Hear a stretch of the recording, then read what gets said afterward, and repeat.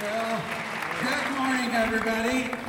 It's extremely exciting to see you all in person after 2 years of Zoom panels. In the previous clip was Roger Durling, Executive Director of SBIFF, welcoming everyone back to the 37th Santa Barbara International Film Festival. Every night of the fest, spanning from March 2nd to 12th, the world's most sought-after stars, from Penelope Cruz to Nicole Kidman to Lin-Manuel Miranda and even Kristen Stewart, arrived at the Arlington Theater to walk the red carpet.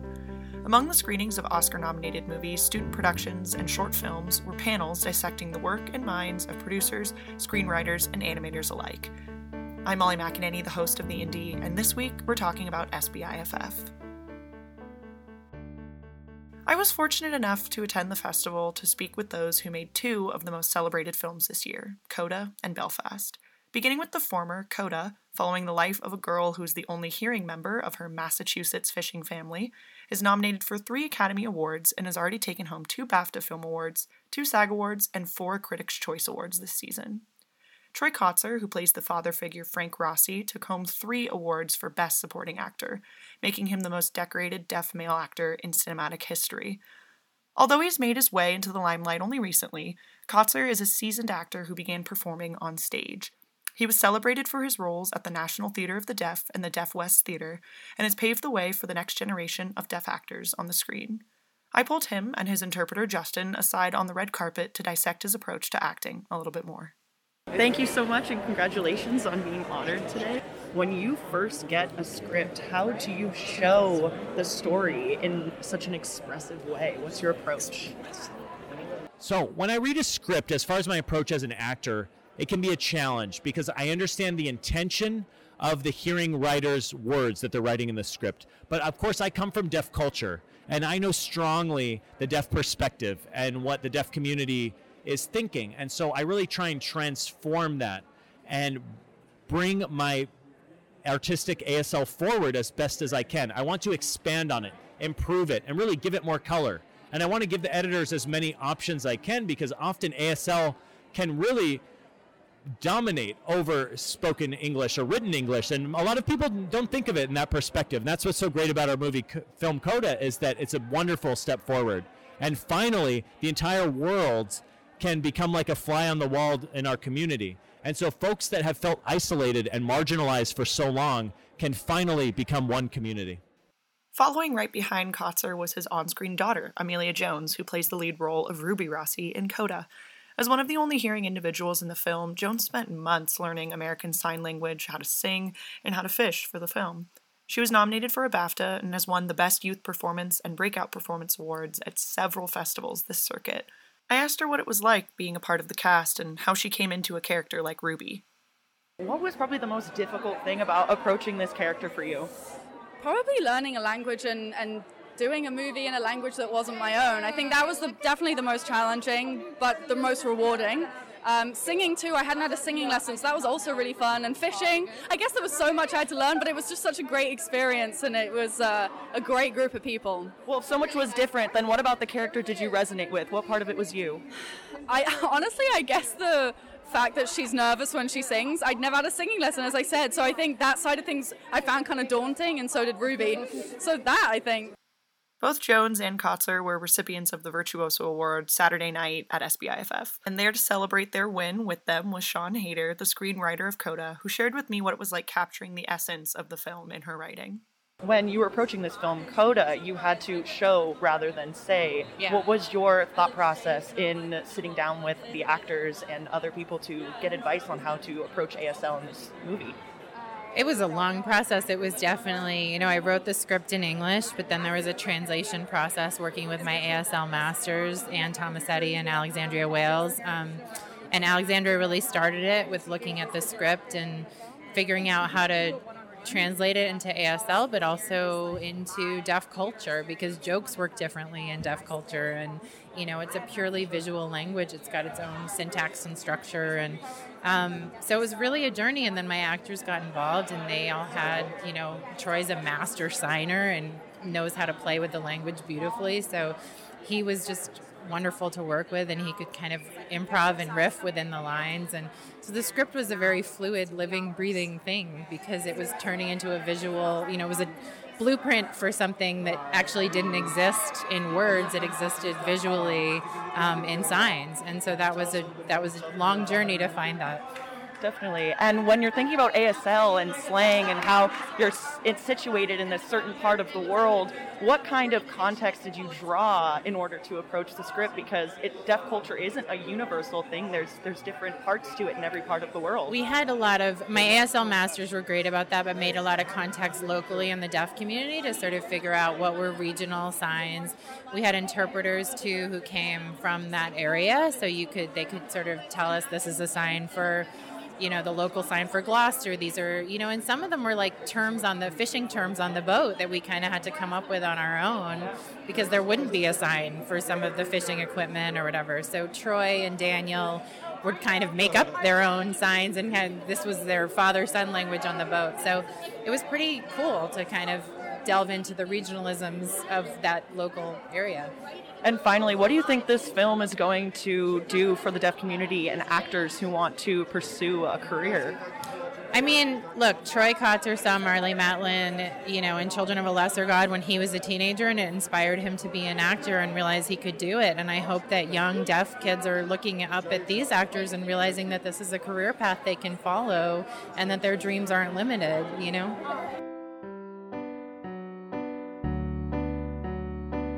Considered a must-see by many real-life CODAs or children of deaf adults, this Best Picture nominee is definitely one to watch.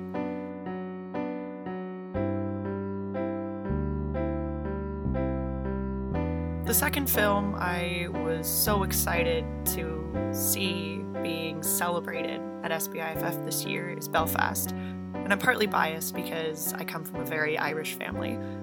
Belfast, based on screenwriter and director Kenneth Branagh's childhood, captures a time of upheaval during the beginning of the Troubles in 1969 Northern Ireland. It captures the poverty, the violence, and the hard decisions many families had to make in leaving their home.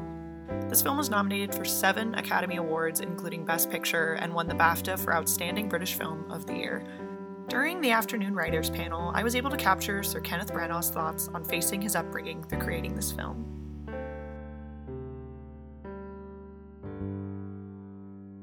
It was clear that some sort of unconscious or subconscious thing that I wanted to do was to go back and really face a lot of, to be blunt about it, a lot of heartbreak, a lot of broken bits of various people's hearts, including my own, and try and put them back together, or at least understand how some of them could be put back together.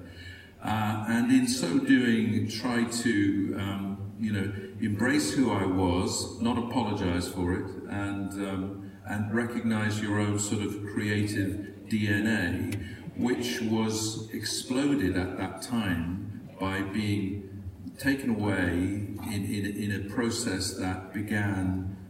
What this process revealed to me was the confirmation that you had gathered lots and lots of masks.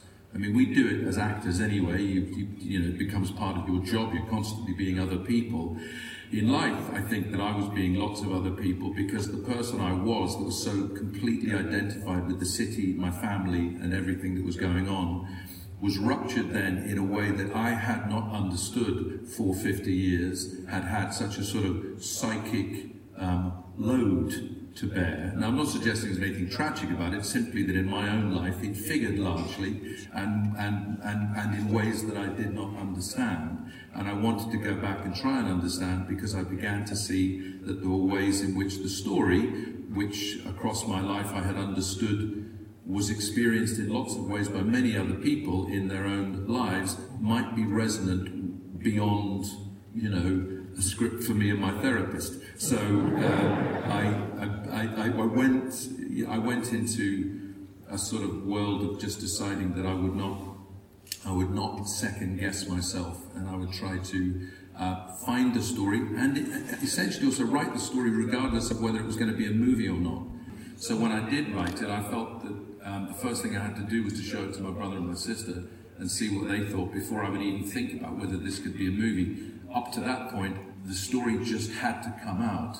And I gave myself, the final permission was, it's 50 years on, you were 9 years old, it doesn't matter, there's no objective truth. It doesn't have to be a documentary account. I can't agree with what happened this morning when we had breakfast. We'll argue about, I had tea, no, you didn't, you had coffee. So I'm never going to get it right 50 years ago and through the eyes of a 9-year-old. But I thought that would be the point of departure. There was a line from Picasso, which was a big inspiration, I'm sure, to many people, where he talked about, he said, it took me a few years to learn how to paint, and it took me a whole lifetime to learn how to paint like a child. And I decided that I would go back and try and see my life kindly and compassionately, not just for me, but for other people and for other people who knew me, kindly. At one stage, when the script was out there, a friend said to me, do you think there should be more politics in it? I said, well, I'm not. If you mean by politics more middle-aged men in suits on television talking, no, I don't think so. The politics the kid encounters is the politics that, becomes practically involving, because the street that was a playground has now become a fortress. There's a barricade at either side, at either end. The pavement has been lifted up, and now you have to sign in and sign out of the street that you previously lived in without any of that. And men who might possibly recruit you to deliver messages, as we used to call them, that might turn out to be, in the case of people we knew, my brother got slightly involved with it, bottles that were milk bottles that were going to be reconstituted as petrol bombs, not something you were aware of at the time, but was the beginning of the grooming into potential involvement in local gangsterism and then possibly political paramilitarism. All of that was stuff you encountered just on the street in the ways in which your life was changed. And so, as a result, the 9-year-old in me looked to films to try and find narratives and stories that made it simpler. Please let there be a good guy, a bad guy, and the good guy will win at the end, and the good guy will get the girl. That was what my 9-year-old version was thinking. And the film does capture this coming-of-age realism. Violence is contrasted with this budding romance between Buddy, played by young Jude Hill, and his classmate Catherine. To fight for the cause or to flee without pause was always in question. And the relationship between Buddy's ma, played by Katrina Balfe, and Pa, played by Jamie Dornan, is seen through a child's eyes, strained yet speckled with moments of love.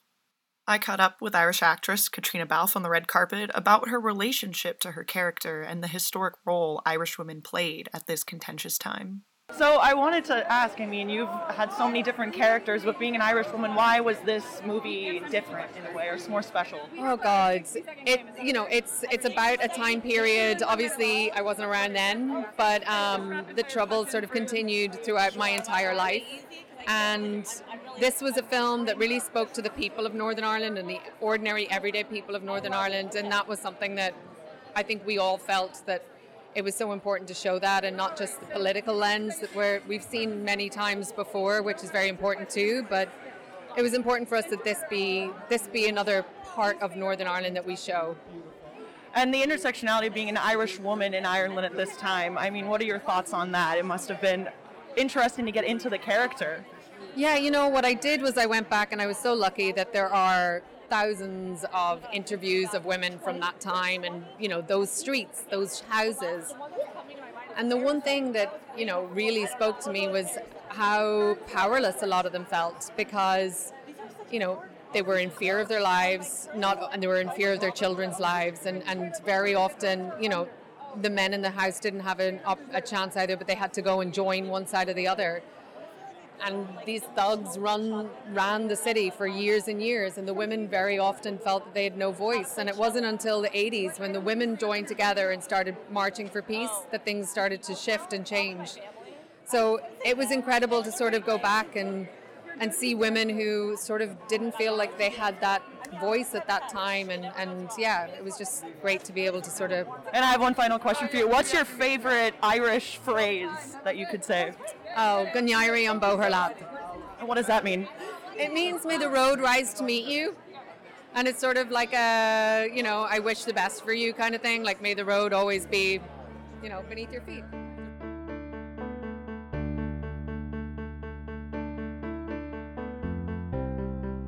And as you heard in this episode, the atmosphere was the most lively Santa Barbara has been in years, which makes for a great festival season. For more information on the Santa Barbara International Film Festival, head to SBIFF.org. And do give CODA and Belfast a watch before they round out this film festival season at the Academy Awards. Once again, I'm Molly McEnany, host of The Indie, and I'll see you next time with another episode.